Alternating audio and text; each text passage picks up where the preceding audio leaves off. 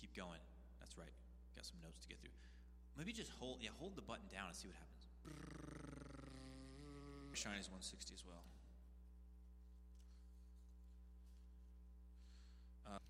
Let's pray that in. Before I do, to my left, we have a rosebud. If you're new to Mitchell Road, that signifies a birth in our community. This one was flown in from Tokyo, and it belongs to Jonas and Christina Davison, who are missionaries of ours in Tokyo. Their newborn child, Ian Jonas Davison. Remember to pray for them as they minister in Tokyo. Think about this. Moving to a 700 square foot apartment with 3 kids during the middle of a global pandemic, not knowing the language, and then having a child there.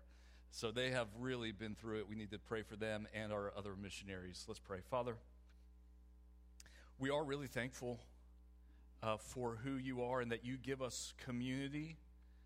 We know that harvest is plentiful. There's so many needs around this world. We think about those in Japan that Jonas and Christina serve through the arts and through church planning, that shame-based culture,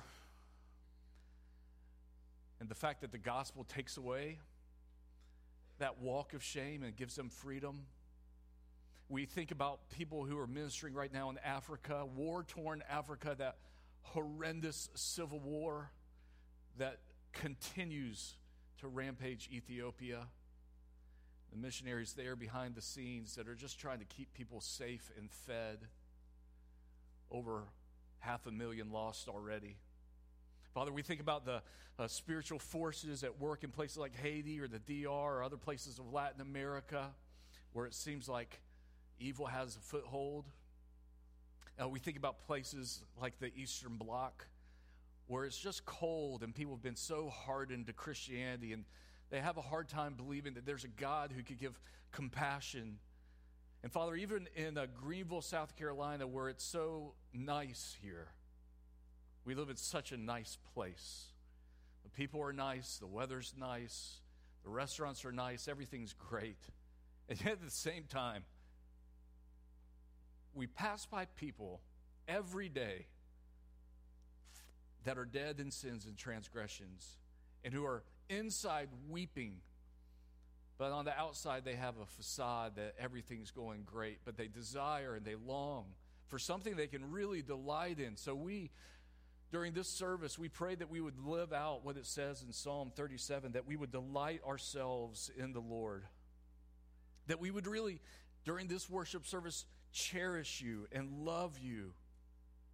As we come to this communion table in a few short minutes, that you would remind us that you've given us everything we need for life and for godliness. And not only have you loved us, but you've paid for all of our sins, and you've given us the Holy Spirit as that still small whisper. And so may we pay attention to that, to your Spirit in us, and may we live according to it. And on this weekend where we celebrate freedom, we do want to celebrate the true freedom of no longer having to be enslaved to our sins because of the power of the cross. And so, Father, with all the things happening around this world, we pray that above all else you would make us worshipers of you. And we pray in Christ's name. Amen.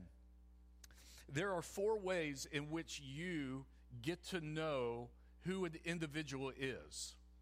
And you don't even know that you do this, but let me kind of walk you through the process of how you figure out who an individual is. The first thing is this. What does that person say about who they are?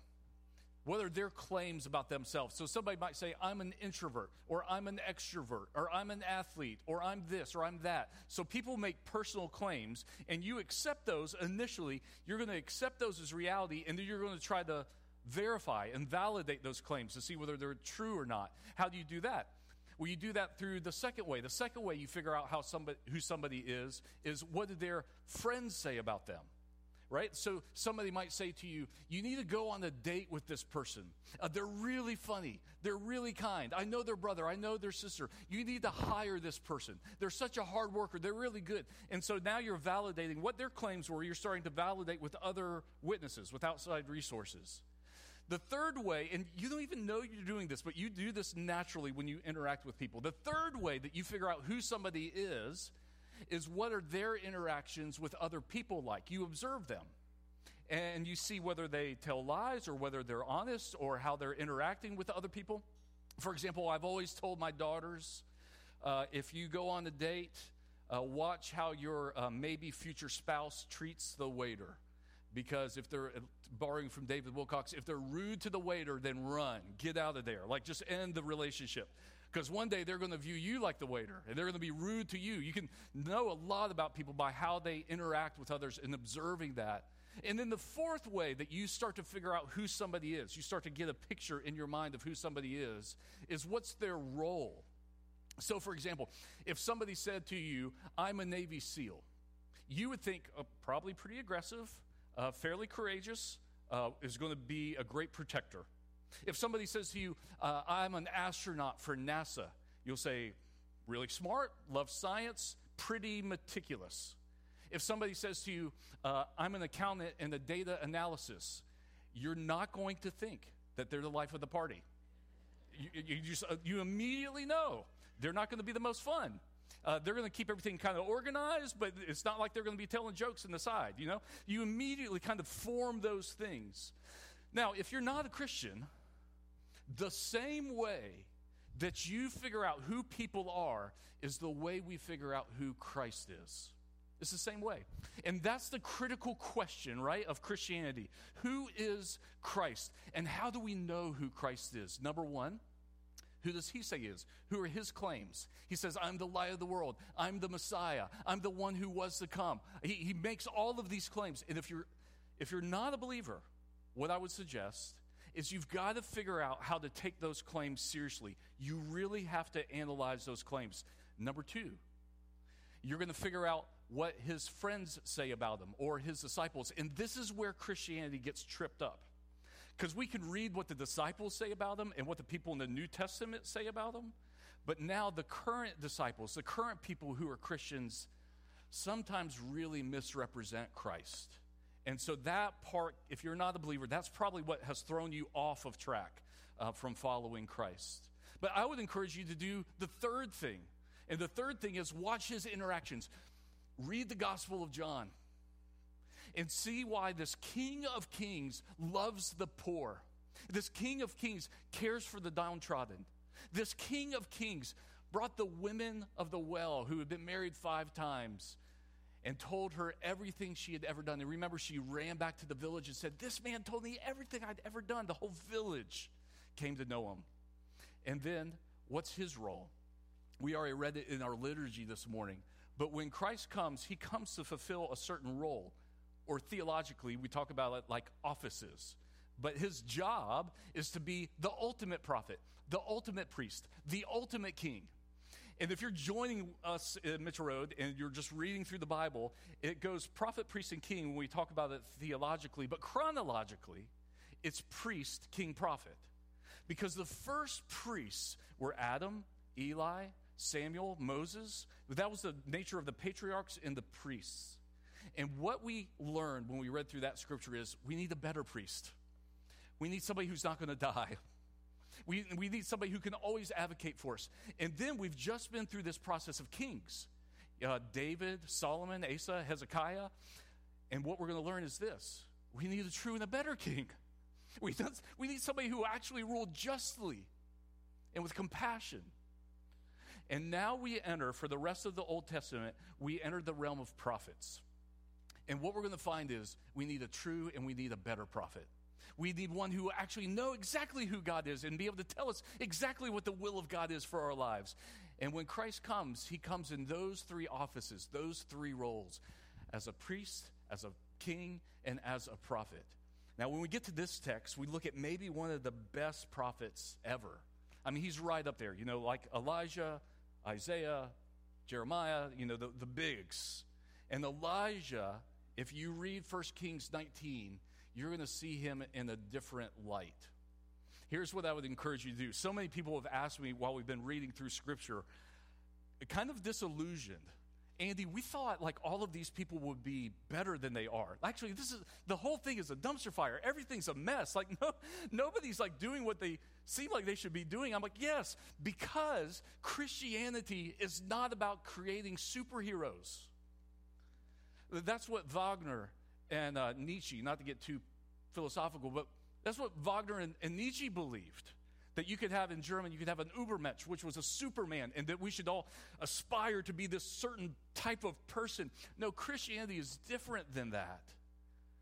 Christianity isn't trying to create a bunch of superheroes. It's trying to achieve the glory of Christ. If you go home and Google today, I think this is pretty safe territory if you Google this. Celebrities are just like us. Go home and Google that, and you'll see like People or Us Weekly or one of those periodicals will come up, and they'll have pictures of celebrities, and like Denzel Washington's filling up his gas, and Justin Bieber's eating a burger, and somebody's getting their hair done, and it's a whole like niche of celebrityism, which is catching celebrities doing something that looks like us. They're just like us. When you read the Old Testament, here's what you realize. Oh, these people are just like us. Hosea doubted. Jonah ran away from the will of God. Esther was confused and conflicted about her role. And here we see Elijah, who's depressed. They're just like us. Here he's struggling to know the will of God and to do it. And he feels like he's all alone and that God's abandoned him and nobody else cares as much as he does. They're just like us. And so here we go. 1 Kings chapter 19, verse 1. Ahab told Jezebel all that Elijah had done and how he killed all the prophets with the sword. And Jezebel sent a messenger to Elijah saying, "So may the gods do to me and more also, if I do not make your life as the life of one of them by this time tomorrow." Then he was afraid. They're just like us. And he rose and he ran for his life, and he came to Beersheba, which belongs to Judah, and he left his servant there. But he himself went a day's journey into the wilderness and came and sat down under a broom tree. And he asked that he might die, saying, "It is enough now, O Lord. Take away my life. I'm no better than my fathers." And he lay down and he slept under a broom tree. And behold, an angel touched him and said to him, "Arise and eat." And he looked, and behold, there was at his head a cake baked on hot stones and a jar of water. And he ate and he drank, and he lay down again. And the angel of the Lord came again a second time and touched him and said, "Arise and eat, for the journey is too great for you." And he arose and he ate and he drank. And he went in the strength of that food 40 days and 40 nights to Horeb, the mount of God. There he came to a cave, and he lodged in it. And behold, the word of the Lord came to him, and he said to him, "What are you doing here, Elijah?" And he said, "I've been very jealous for the Lord, the God of hosts, for the people of Israel have forsaken your covenant, thrown down your altars, killed your prophets with the sword, and I, even I only, am left. And they seek my life to take it away." And he said, "Go out and stand on the mount before the Lord." And behold, the Lord passed by, and a great and strong wind tore the mountains and broke in pieces the rocks before the Lord. But the Lord was not in the wind. And after the wind, an earthquake. But the Lord was not in the earthquake. And after the earthquake, a fire. But the Lord was not in the fire. And after the fire, the sound of a low whisper. And when Elijah heard it, he wrapped his face in his cloak, and he went out, and he stood at the entrance of the cave. And behold, there came a voice to him, and he said, "What are you doing here, Elijah?" And he said, "I've been very jealous for the Lord, the God of hosts, for the people of Israel have forsaken your covenant, thrown down your altars, and killed your prophets with the sword. And I, even I only am left. And they seek my life to take it away." And the Lord said to him, "Go, return on your way to the wilderness of Damascus. And when you arrive, you shall anoint Hazael to be king of Syria, and Jehu, the son of Nimshi, you shall anoint to be king over Israel. And Elisha, the son of Shaphat, of Abel Meholah, you shall anoint to be prophet in your place.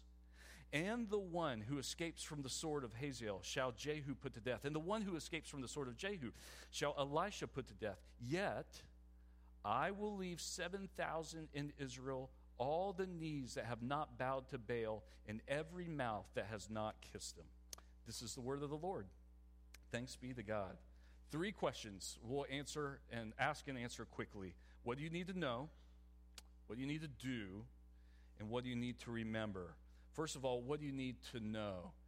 The first thing when we come to this text that you need to know is that depression, or being morose, or being down, or being emotionally low, or feeling abandoned is a natural part of the Christian walk, especially when it comes to spiritual warfare. So here Elijah is. If you know the story, he had just had the victory of all victories, defeating Baal. He had just won. And when everything's going right, it doesn't mean you're always going to feel right. Because there is a lot of depression, a lot of lowness that comes with living in this fallen world and being forced to kind of look at it day after day after day after day. We live in a world that's broken. And so you're sometimes going to feel broken. Depression is a normal part of the Christian life.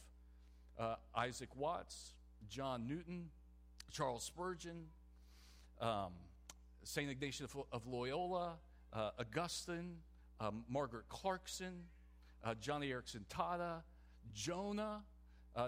Pick Jeremiah. Pick your favorite saint. Pick the person that you think represents Christianity. I almost guarantee that they've struggled at some level with feeling abandoned and depressed and all alone, just like him. Now, interestingly, I'm in between generations.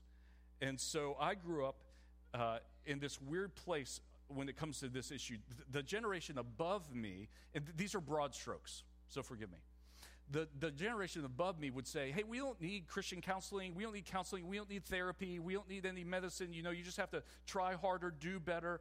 So much so that when I told you about 10 years ago, I have a counselor that I go and see, I had several people of the older generation come to me and said, if my pastor had said that growing up, they would have immediately fired him.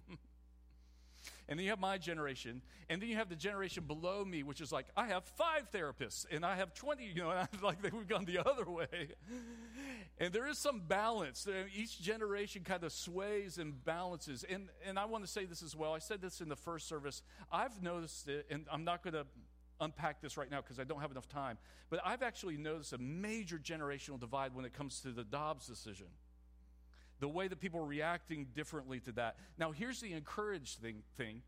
Mitchell Road, one of the things I love most about this church is that we're intergenerational, and vastly so. From kids to youth to 20s to 30s to people in their 80s. I just love the diversity of that. And I want to give you a vision for this church where we could actually be the microcosm of conversation and civility to learn how to talk to each other about the issues that have divided us in this world and solve them with the gospel. But it means if you're 60, you got to take a 20-year-old out to lunch and listen to them. And if it means if you're 30, you got to take a 70-year-old out to lunch and listen to them. But we're actually one of the few establishments that could actually make that work. And so here, we know that depression can be a normal part of life. We know also that depression reminds us that your salvation isn't dependent upon you feeling good. Isn't that good news? Your salvation isn't dependent upon you feeling good. Listen to what Dr. Martin Lloyd-Jones says, the good doctor. He was the personal physician of the Queen before he became a pastor. So a medically trained doctor, then a pastor. He said, would you like to be rid of this spiritual depression? The first thing you have to do is to say farewell to it once and forever to your past. Realize that it's been covered and blotted out in Christ. Never look back to your sins again. Say, it is finished. It is covered by the blood of Christ. That is your first step. Take that and finish with yourself and all this talk about goodness, and look to the Lord Jesus Christ. It is only then that true happiness and joy are possible for you. What you need is not to make resolutions to live a better life, to start fasting and sweating and praying. No, you just begin to say, I rest my faith on him alone, who died for my transgressions to atone. Now, most of us, as Martin Lloyd-Jones highlights here, most of us are going to fall into that category of spiritual depression. There's 5 different types of depression. There's situational depression. You lose your job, you lose a spouse, something situational, and you have a bad month, you have a bad year, you have a bad decade. There's emotional depression, where you can just get overwhelmed with the world. There's physical depression. You could be, most people that are in the hospital or in ICU, they eventually get depressed. It's a physical depression. There's clinical depression. And that's a whole other category itself, one that Christianity has its answers to. But here, what's happening is more of a spiritual depression, more of a feeling alone. And this could happen through overwhelming guilt or sin or just living in this broken world. And for those of us that experience some kind of spiritual or emotional depression, the first thing you do is what Lloyd-Jones says, to go back and to say, I don't have to live this life of guilt. My past is covered. That sin has been atoned for. The things I did do and the things I didn't do that I wish I did, I no longer have to keep repeating that record. Matter of fact, I'm going to preach my theology to my emotions. I'm going to preach to myself. Get up. All of your sins are atoned for. You don't have to live in fear anymore of being found out or being called a fraud. No, you can live in the freedom of the gospel now, not just when you get to heaven, but living in the actual freedom of atonement now. That's what Lloyd-Jones says. So that's what you need to know. Now, what do you need to do? There's 3 things here. First of all, if you struggle, you have to find a new daily rhythm. Look at what happens here at verse 4. He asked that he might die. Elijah, let's not clean this up. Elijah has a death wish. He's ready to call the whole thing quits. That's how far gone he is. And look at what happens. This angel comes to him and touches him and says, arise and eat. The angel comes, gives him a scone, gives him some water, and says, take a nap. He eats a scone, he takes some water, he takes a nap, and the angel says, do the whole thing again. Like, we're going to just establish some basics of rhythm, daily rhythm in life right now to get you healthy. I've always wanted to write a book on Elijah, and I think if I do, I'm going to call it The Angels Put Me to Bed. I just love the picture of these angels tucking him in, and then have another scone, have another muffin, here's some water, go back to bed. There is something about, because we're bodies, we're souls that have bodies, as C.S. Lewis would say, there is something about understanding if your daily rhythms are helping or hurting your emotional, physical, and spiritual state, right? For example, about 10 years ago, I had a guy came to my office. He was 70 at the time. He was 5 years retired, and he was widowed, and he's now deceased with the Lord. I love this guy. And he came to my office. He said, Andy, I've got to see you for counseling. And, I'm a young pastor. I'm like, gosh, I hope I can help him. I have no idea. He was intimidating, and he said, I'm just so anxious. I'm just so depressed. And we talked about all the theology. We talked about all the stuff, that he should know, and he knew all that stuff. And I said, well, tell me how you're spending your days now that you're retired. He said, well, I wake up about 4 or 5, with the sun. I have some breakfast. I turn on the news at 6 and watch that to about 11. And then I try to go to have lunch with somebody. I do some errands during the afternoon. I try to play a little tennis down at the Croc Center. And then I get home. I usually have dinner. Sometimes I'll call my kids, and then I'll turn on the news and watch that from 6 to about 11. And I said, there's a reason why you're depressed. We're going to turn off the news. We're going to quit watching the stock market. You're going to quit worrying about everything that they're throwing at you all the time because your soul can't handle that. So part of the daily rhythm of life is just realizing, what are we actually imbibing? And is it helping? What you're listening to, what you're watching? Are you staying hydrated? Are you eating? Are you getting rest? Are you practicing a Sabbath? Are you taking any time off? Like, all of those things, you're made for a daily rhythm in life. Matter of fact, one author says it this way: when you feel depressed, it helps to actively change your environment. Go and do something different. Martin Luther conquered his depression by going outside to work in his garden. I was not going to put the author up there because I wanted you to think just for a second that was Oprah Winfrey. That's who it sounds like. It's R.C. Sproul. If you don't know him, he's pretty straight and narrow. And R.C. Sproul, this great theologian, is saying, hey, every now and then, you just got to change your daily rhythm. You got to do something different in your life. And so here, they start to establish a new daily rhythm, these angels and Elijah. And then the second thing that happens after the daily rhythm is you start talking to God. And so look at what he says in verse 10. I've been very jealous of the Lord, the God of hosts, for the people of Israel have forsaken the covenant, thrown down your altars, killed the prophets with the sword, and I, even I only, am left. Part of prayer is not just asking God for something. Part of prayer is you vocalizing to the Lord so you can actually figure out what you're thinking and feeling. And I bet he didn't even know this was all pent up inside him until he had the permission just to say to God in prayer whatever he wanted to, and it probably came out, and even I am the only one left. He probably thought, whoa, there it is. I feel alone. I feel like I'm the only one that cares. And I bet everybody in this room knows what that feeling is like. Probably everybody in this room has been on vacation in that time when you fed everybody and everybody runs out to the beach and you're the only one in the kitchen cleaning the dishes that everybody left, and you think, I'm the only one left. Nobody else cares. Or maybe you've been up at late at night at the office working on that big project or that big deal or that big contract, and everybody else has bailed. You think, I'm the only one that cares about this anymore. I'm the only one left. Nobody else knows the trouble I've seen. Nobody knows my sorrow. All of us have that tendency to feel like, I'm the only one that cares about this family. I'm the only one that cares about this church. I'm the one who's doing all this work. And he felt the same way. Elijah, this great prophet, said, I'm the only one who knows. And that came out from him talking with God, from him vocalizing that, and now understanding it. And then what's the solution? What else you need to do? Well, you got to form a community.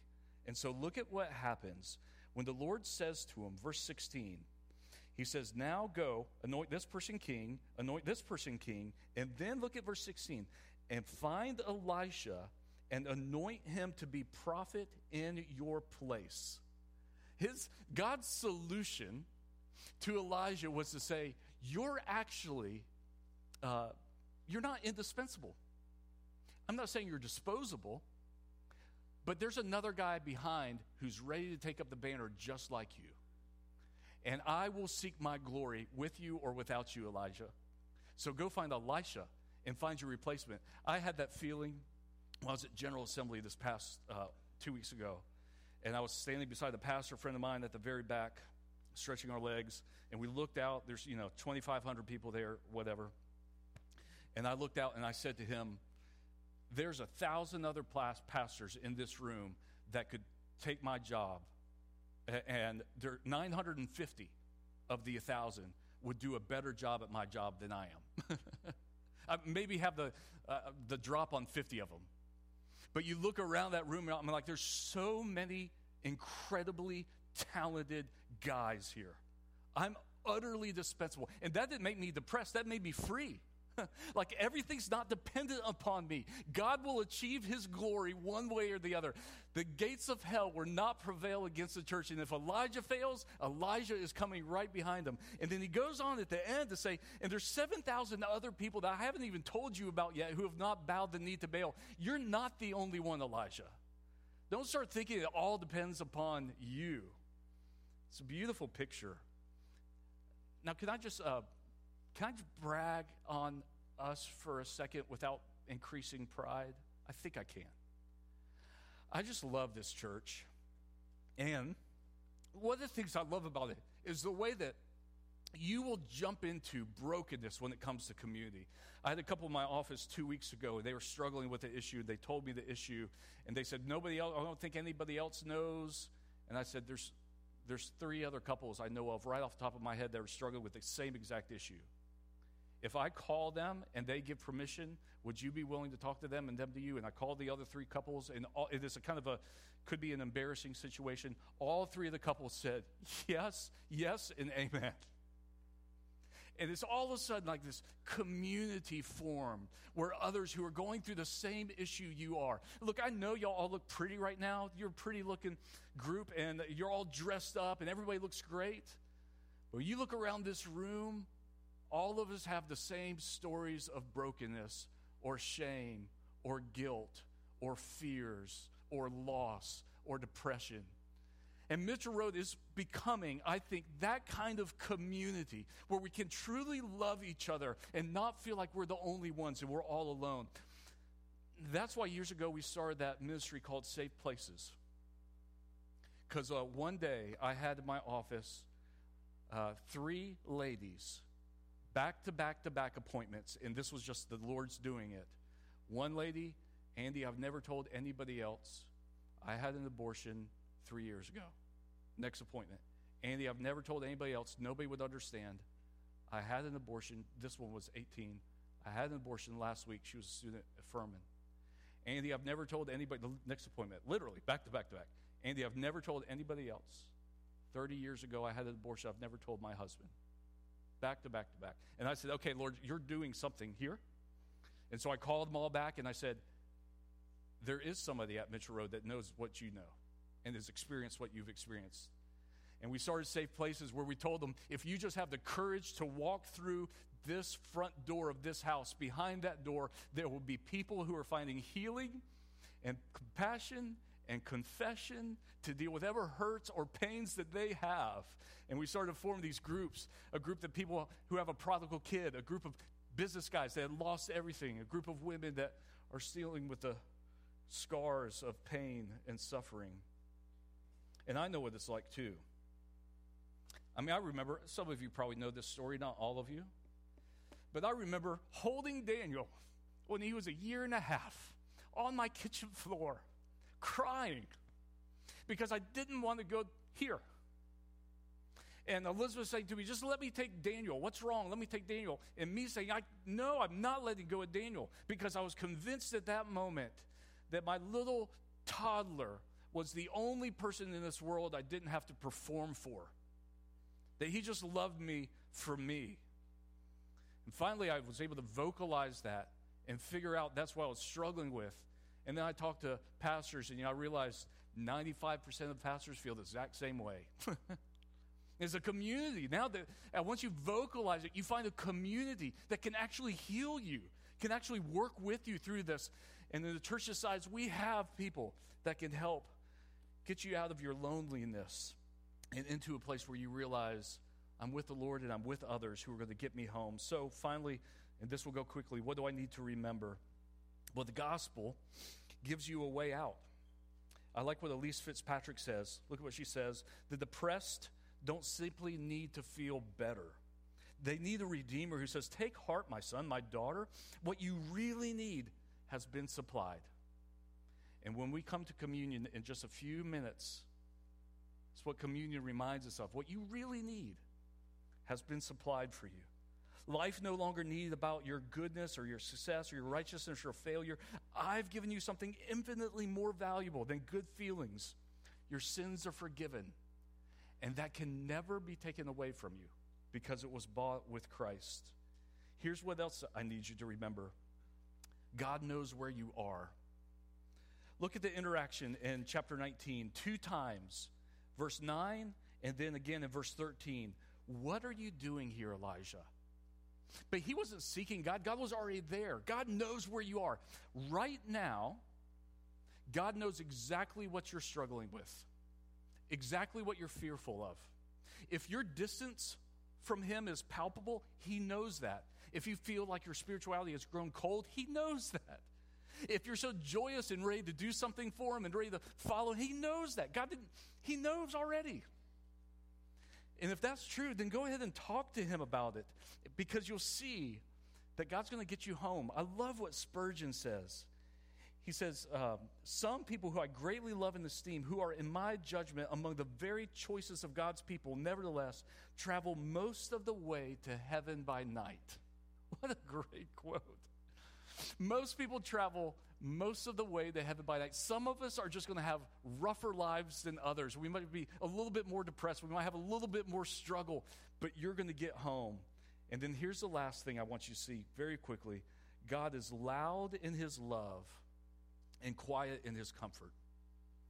God is loud in his love. And so we see in the middle of this text, which we haven't had the time to fully kind of delve into, we see the loudness of the earthquake, the fire, the wind. First, God, the first thing he does is remind him with a show of force who he is. Don't forget all the power that comes with me, Elijah. And sometimes when I'm in this room, if I get lost in worship or my mind is starting to wander, I have to look at that cross. And I have to remember that's the loudness of his love. That what that cross represents is God saying to the entire world, that person is a sinner. So much so, I had to kill my son for him. And that also shows how much I love them. It's the boldness and the loudness of love experienced at the cross. And then after that boldness and loudness, there's a whisper of intimacy. His spirit says to your spirit that you are God's child. It could come at a stoplight. It could come when you're laying your head at bed. It could come at the most odd places where you hear the Holy Spirit say, you are my child. I'm never going to leave you, and I'm never going to forsake you. It's normal. Let me figure out who I can pick on. I'm going to pick on Bill. It would be, Bill and I are friends. It would be very normal, I think, Bill, you can tell me if I'm wrong, if Bill and I were having lunch and we left lunch together for him to say, Andy, I love you. And I could easily say, I love you back. Like, I think that would be normal. If not, I'll pick somebody else if you don't. Okay. But if we were at Pita House having lunch, and Bill stood up and says, hey, I just want everybody in this restaurant to know I love Andy Lewis, that's going to be awkward. And I'm going to go, and then I'm never going back to that restaurant, and I'm never having lunch with Bill again. The loudness of that is abnormal, right? That's why we like kiss cams, when they show up. The loudness of a kiss. Also, if Bill, and don't do this, if Bill and I hug after the service, if he whispers in my ear, I love you, equally as weird. Because that's the thing of intimacy. But when you really love somebody, it's the loudness of an engagement party. And it's the quiet comfort of a whisper in your ear from a loved one you're intimate with. I love you. That you can accept. And that's what God does. As it says in Zephaniah, he rejoices over you with singing. And he quiets you with his love. So as it says in the Proverbs, hope deferred makes the heart sick. If you defer this hope, you'll grow continually depressed. But friends, we're peddlers in the commodity of hope at Mitchell Road. And whatever you believe today, you come to this table, you watch the other people come up, all of us on the journey together, all of us sinners, all of us who claim Christ sanctified, all of us one day will be glorified. And we come to this table and just have a little bread and a little wine, and we go home and we take our naps, and we remember that everything that we need has already been won in Christ. Don't defer your hope. Hope again in God. Hope again in his plan for you, and hope again that he'll bring you home, and then live a life worthy of that calling.